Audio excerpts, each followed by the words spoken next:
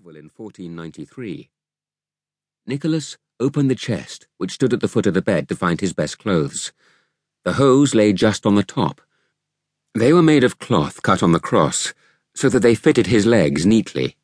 They were tied by laces called points to his overshirt, a little short jerkin worn for the sole purpose of holding up the hose.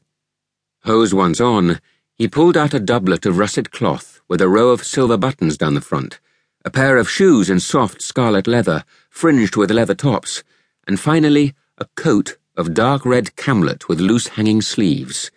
It would hide the fact that his doublet was too small. A new outfit was being made for him, and never before had there been such a fuss about it.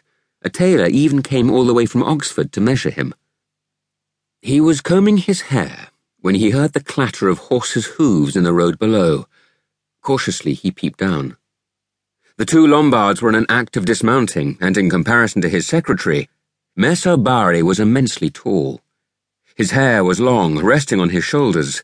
He had a large aquiline nose, and he wore, with an air of distinction, a magnificent gown of crimson brocade turned back to show a rich fur lining.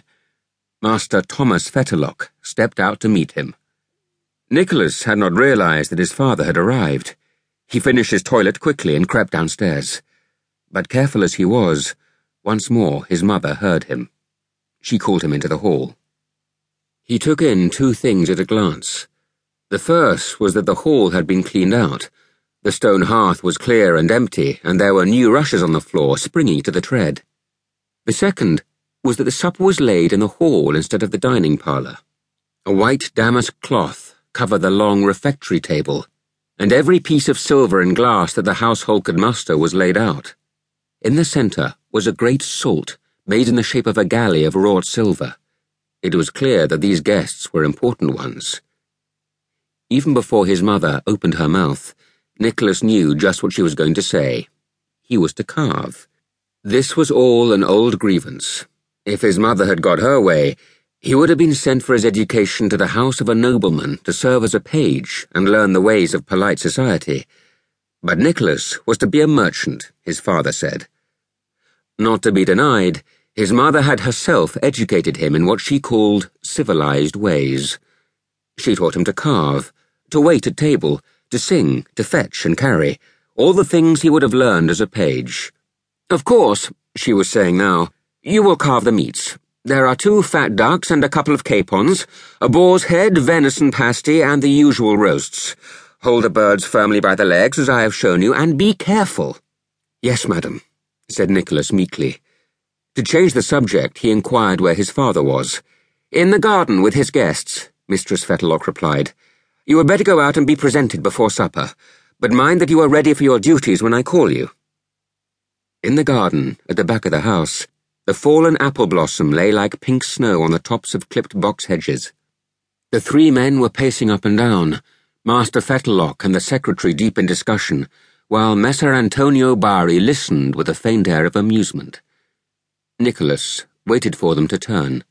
He considered whether he must kneel and ask his father's blessing. It was usual when his father had been away, and yet he was loath to drop on his knees before that ill-favoured little foreigner. While he hesitated, his father looked round. His tired face brightened, and without waiting for any greeting, he laid an arm across the boy's shoulder and drew him to his side. "This is my son," he said simply, and Nicholas, warming at the note of pride in his father's voice, made a deep obeisance to his father's guests.